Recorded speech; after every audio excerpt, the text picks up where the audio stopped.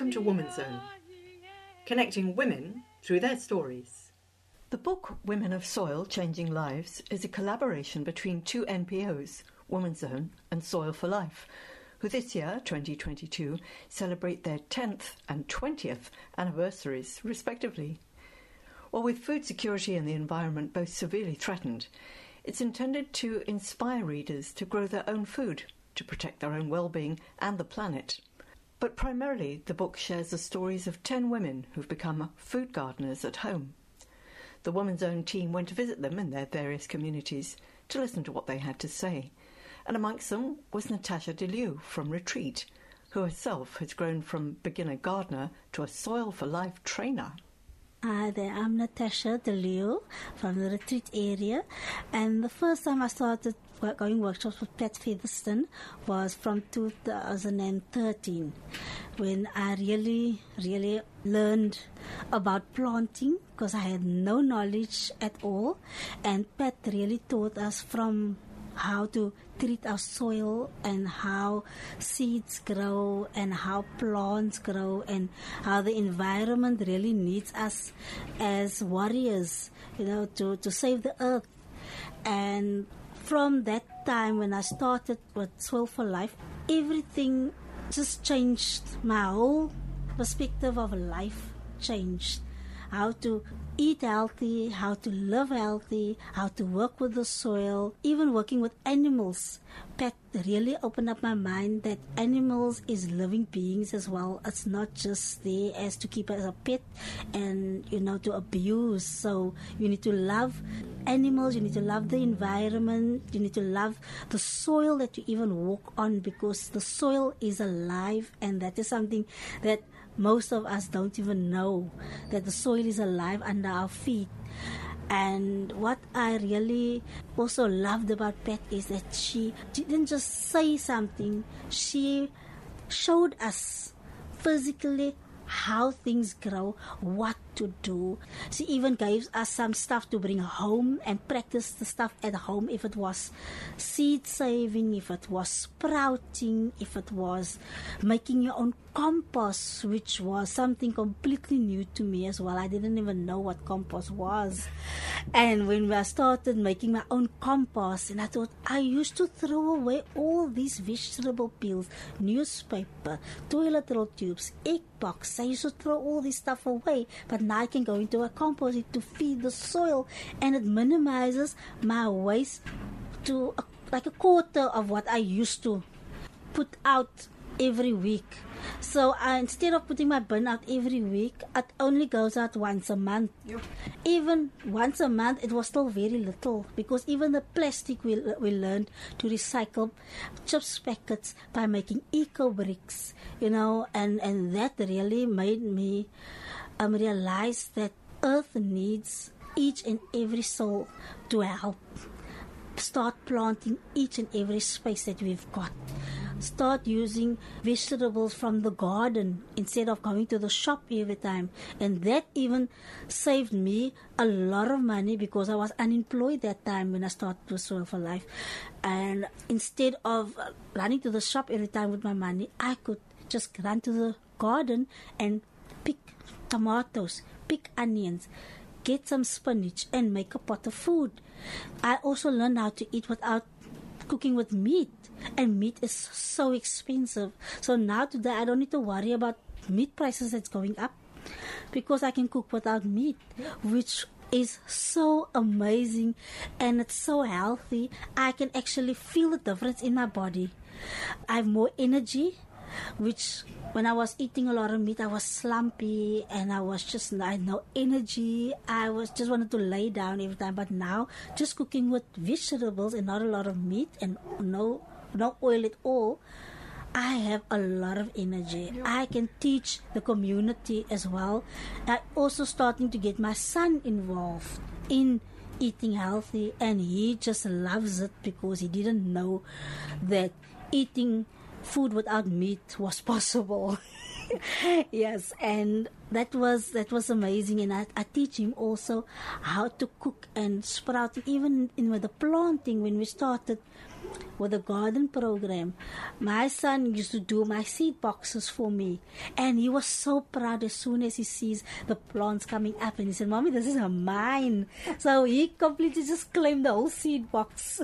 And I didn't make another one because I don't have a lot of space. So I'm like, okay, you can, now I give you a little bit of responsibility when it starts with gardening. So now he knows how to sow seeds, how to take care of a seed box, and how to transplant. So I show him and I guide him, and he just loves it. He even introduced the program to one of his youth friends. He was in the Retreat Youth Club, and one of the teachers from the club approached me and asked, can't I come and do a demonstration or talk about vegetable plants? And I went to take it further.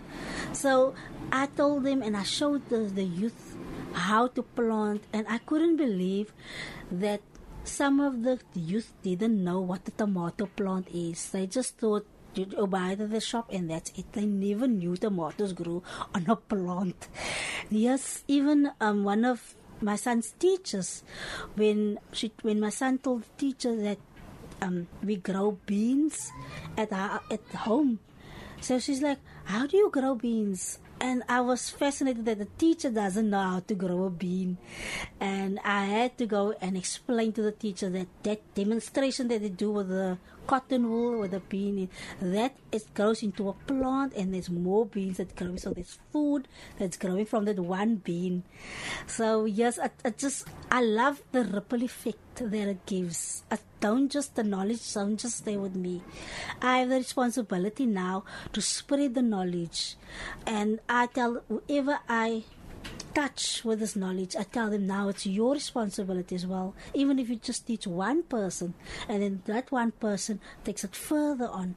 And that's what I just love, that every soul has this knowledge about gardening, about changing this perspective about the environment, and that there's no more dumping in the areas, that they know picking up a piece of paper and throwing it in the bin and cleaning up around them. It's their responsibility, and not just waiting on the government to do it and say, okay, the council can clean there. So each and every one of us has that responsibility and knows that the environment is our responsibility as well. Yes. Yeah, the responsibility. But they have the ability, they can. Most people have many people have the ability. Gosh, Natasha, that's really quite a story. It's quite emotional. How old is your son? My son is 16 at the moment, so he's turning 17. It's a good age to be taking that responsibility because he has the ability. But, it's interesting. It's almost like you learning a whole new language. It's like a whole new way of life. And you say that you had absolutely no knowledge of gardening. Nothing. So in your family growing up, garden, nothing at all? Nothing at all. But my mother didn't even have a garden. She didn't know nothing. So she never taught us about gardening or anything. So I just saw people growing plants, and I just thought that you must have that, like, born with the knowledge. That was, I thought, like, people say you were born with green fingers. So I thought, like, I didn't have green fingers, but the knowledge that Soil for Life gave me, it's not just not green fingers. My whole body basically started becoming green because my mind was changed, my heart was changed, my whole body, like my hands. If I touch a plant, then I feel that in my whole body. If I walk on the soil, then I know how the soil feels, if it's too hot, if it's wet. So it's really life-changing. But the other thing one feels very, you're talking about the teacher who didn't know how things grew, it's just a bit shocking here. Yes. But I think a lot of us imagine that there are farmers and they have lots and lots of land and they have tractors and they have plows and they have all the things that they need and they have money. But actually, I think the whole principle that you're working on is home food gardening. Yes. So you yourself have a very small space. Yes. So just how does one manage to produce enough in a very tiny place? So what I was taught is to use the minimal space that you have, plant what you are eating in the house, and not plant stuff that you don't eat, or how can I say that you're not going to use. And then also use even the vertical space, like on a wall, you can plant up there. Also companion planting. So companion planting was something also very new to me. I was just thinking, okay, if you plant a lot of cabbages, that was it. But I never knew if you plant cabbages and then you plant garlic or onions in between, they actually help each other. And that was amazing to me, that I never knew that plants help each other. So the strong smelling plants like herbs and onions and garlic, they help fight off pests from the cabbage. And also the cabbage is a heavy feeder and the onions is not a heavy feeder, so they are different families basically. So they help each other by not the one taking too much and the other one, So yes, that was also very, very, very new to me. And especially in a small little, if you have a little planter box, you have to think about space as well. So you can't just plant one thing and when you need something else and then you don't have the space. So yes, that was something that I really took on with my little space that I have, because I'm only renting it as well. Yes. It's all in the title, isn't it? Soil for Life. And it's all about the soil. And you talk a lot about the compost. I mean, first of all, you have to get some soil, some earth, some dirt as a base, but then you have to feed it. Yes. And the compost, is that not something that you need big areas to make compost, bins and all sorts of chemicals? How do you make compost? So what I do is, because I have very little space, I have a small dirt bin. So every week I throw in green waste like my vegetable scraps, and then the next time then I put in dry material like dry grass, dry branches, dry leaves, even newspaper or cardboard or whatever natural material that I have. I will put in one green layer, one dry layer, and that is how I was taught, with a little bit of water, maybe for moisture, or if you have manure, we make a little slurry just to decompose the material in the bucket. What I thought was, sometimes we don't have the strength, so we mix the... Yes.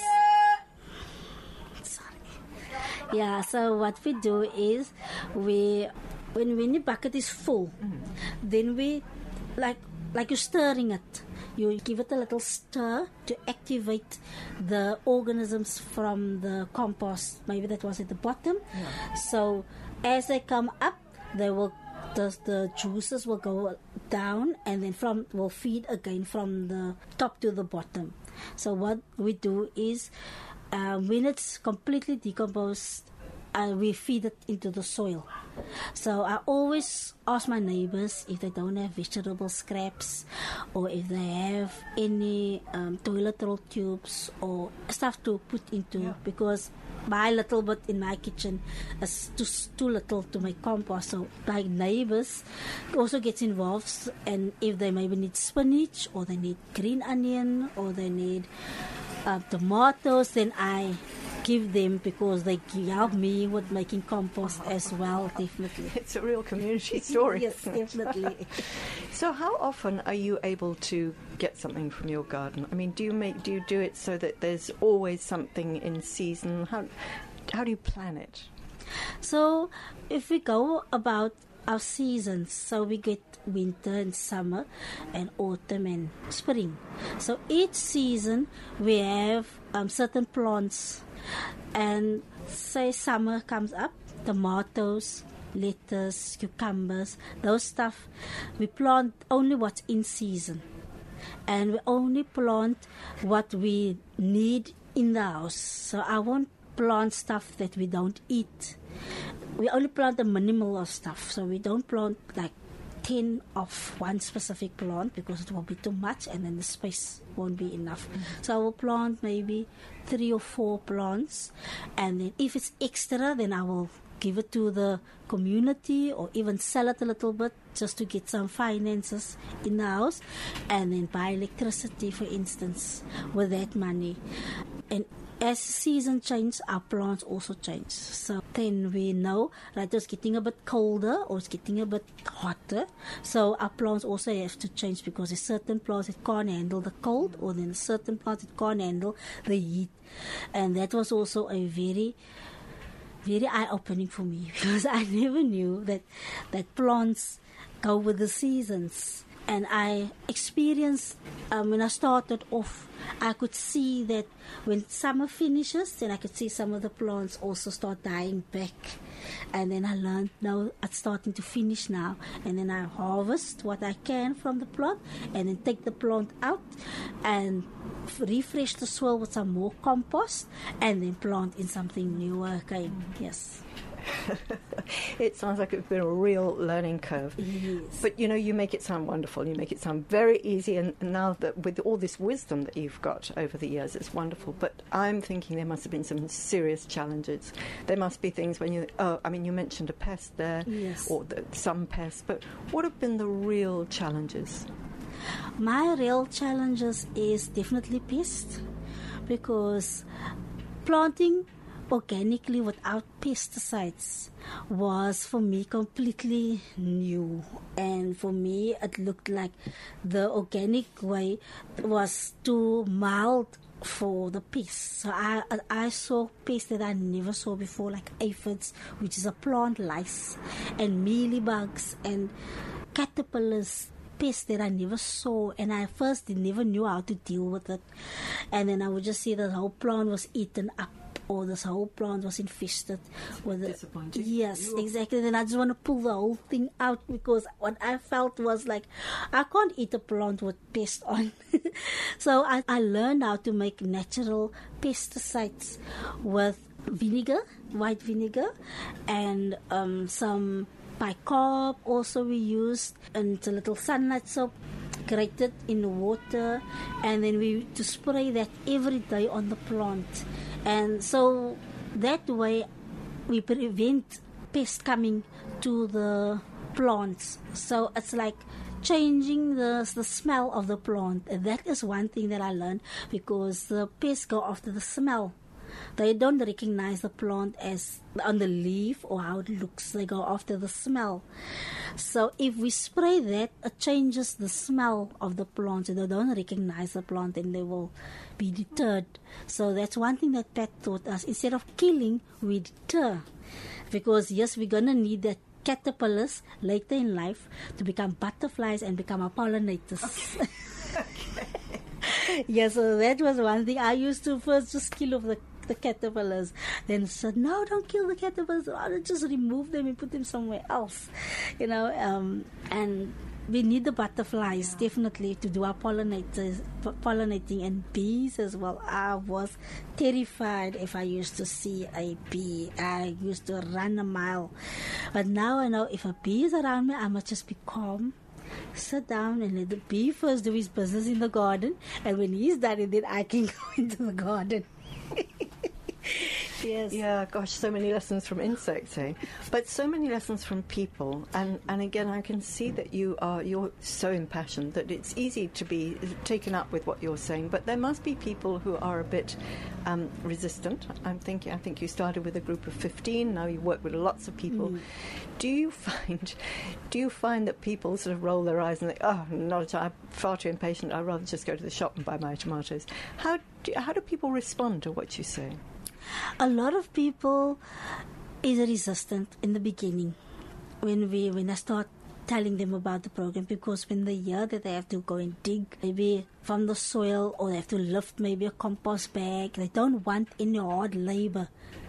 They were resistant to that hard labor, because they're just used to laying around and just going to the shop and get something. It's easy for them, and it's no labor involved. But if I tell them that the health benefits of growing your own, for instance, tomato, and the difference it tastes, so they will taste my tomato from my tree compared to the tomato from the shop. then they can actually say, but the homegrown tomato is sweeter. The tomato from the shop tastes like water.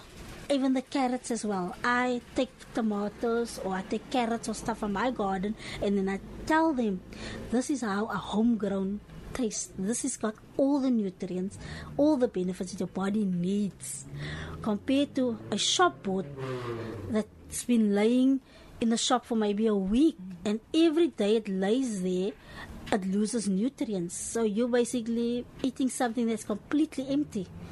It's like eating air. That's how I explain to them. It's like eating air, and there's no nutrients for your body in that shop food, and compared to your own ground. And then what I always do is, when people do join the program and they first see the plant coming up from the seed, and they get excited. They never saw a seed before, never seen a plant come up from a seed. So they are so excited, and I tell them, yes, that is your babies. And when I tell them, this is your babies, you need to treat this as your children, like your children, they are so fascinated, and they say, wow, we never thought of it as this is a living being that we are handling now. We don't just pull plants out or chuck it inside or forget about it in the corner. We are handling with living beings now. So I always tell them, if it's hot, will you put your child in the sun without any clothes on? It's going to scorch the skin of the baby. So the same with your plants. Put a little sun hat on, or put some shade on there. If it's raining and it's a lot of wind, you won't put your child outside. Protect your plants as well. So that is how I teach people. I always compare human beings to plants. So I tell them also, if you plant something, you must feed your plants like you're feeding your children as well.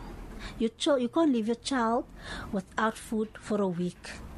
And even if you take them to the clinic, they tell you, come for the boosters every month. They must get their boosters or vaccinations and stuff like that. The same with the plant. The plant needs to be boosted every week, because it takes up a lot of nutrients from the soil. And now it needs, again, the next week it needs more. So that is how I encourage my home gardeners, that this is living beings that you are working with. So if you love your children, your grandchildren, love your plants the same, and then they will feed you back. Yes. Yeah, what you put in is what you get back. Definitely. Just lastly, it really is an inspiration listening to you, because I think there's so much that can be done, and it just changes your whole way of thinking, your whole way of life.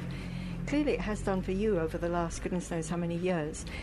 What is your dream? Do you have a dream that's related to this at all? Definitely. My dream is to have somewhere in the area, in my community, have a big piece of plot.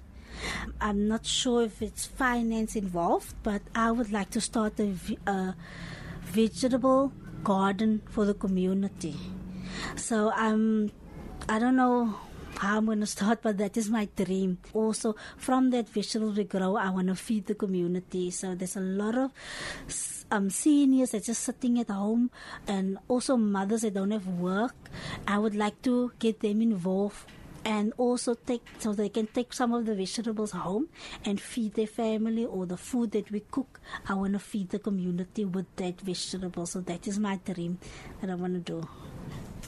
Natasha, may your dream come true. You're well on the way. Bless you. Thank you so much. Thank you very, very much, Nancy.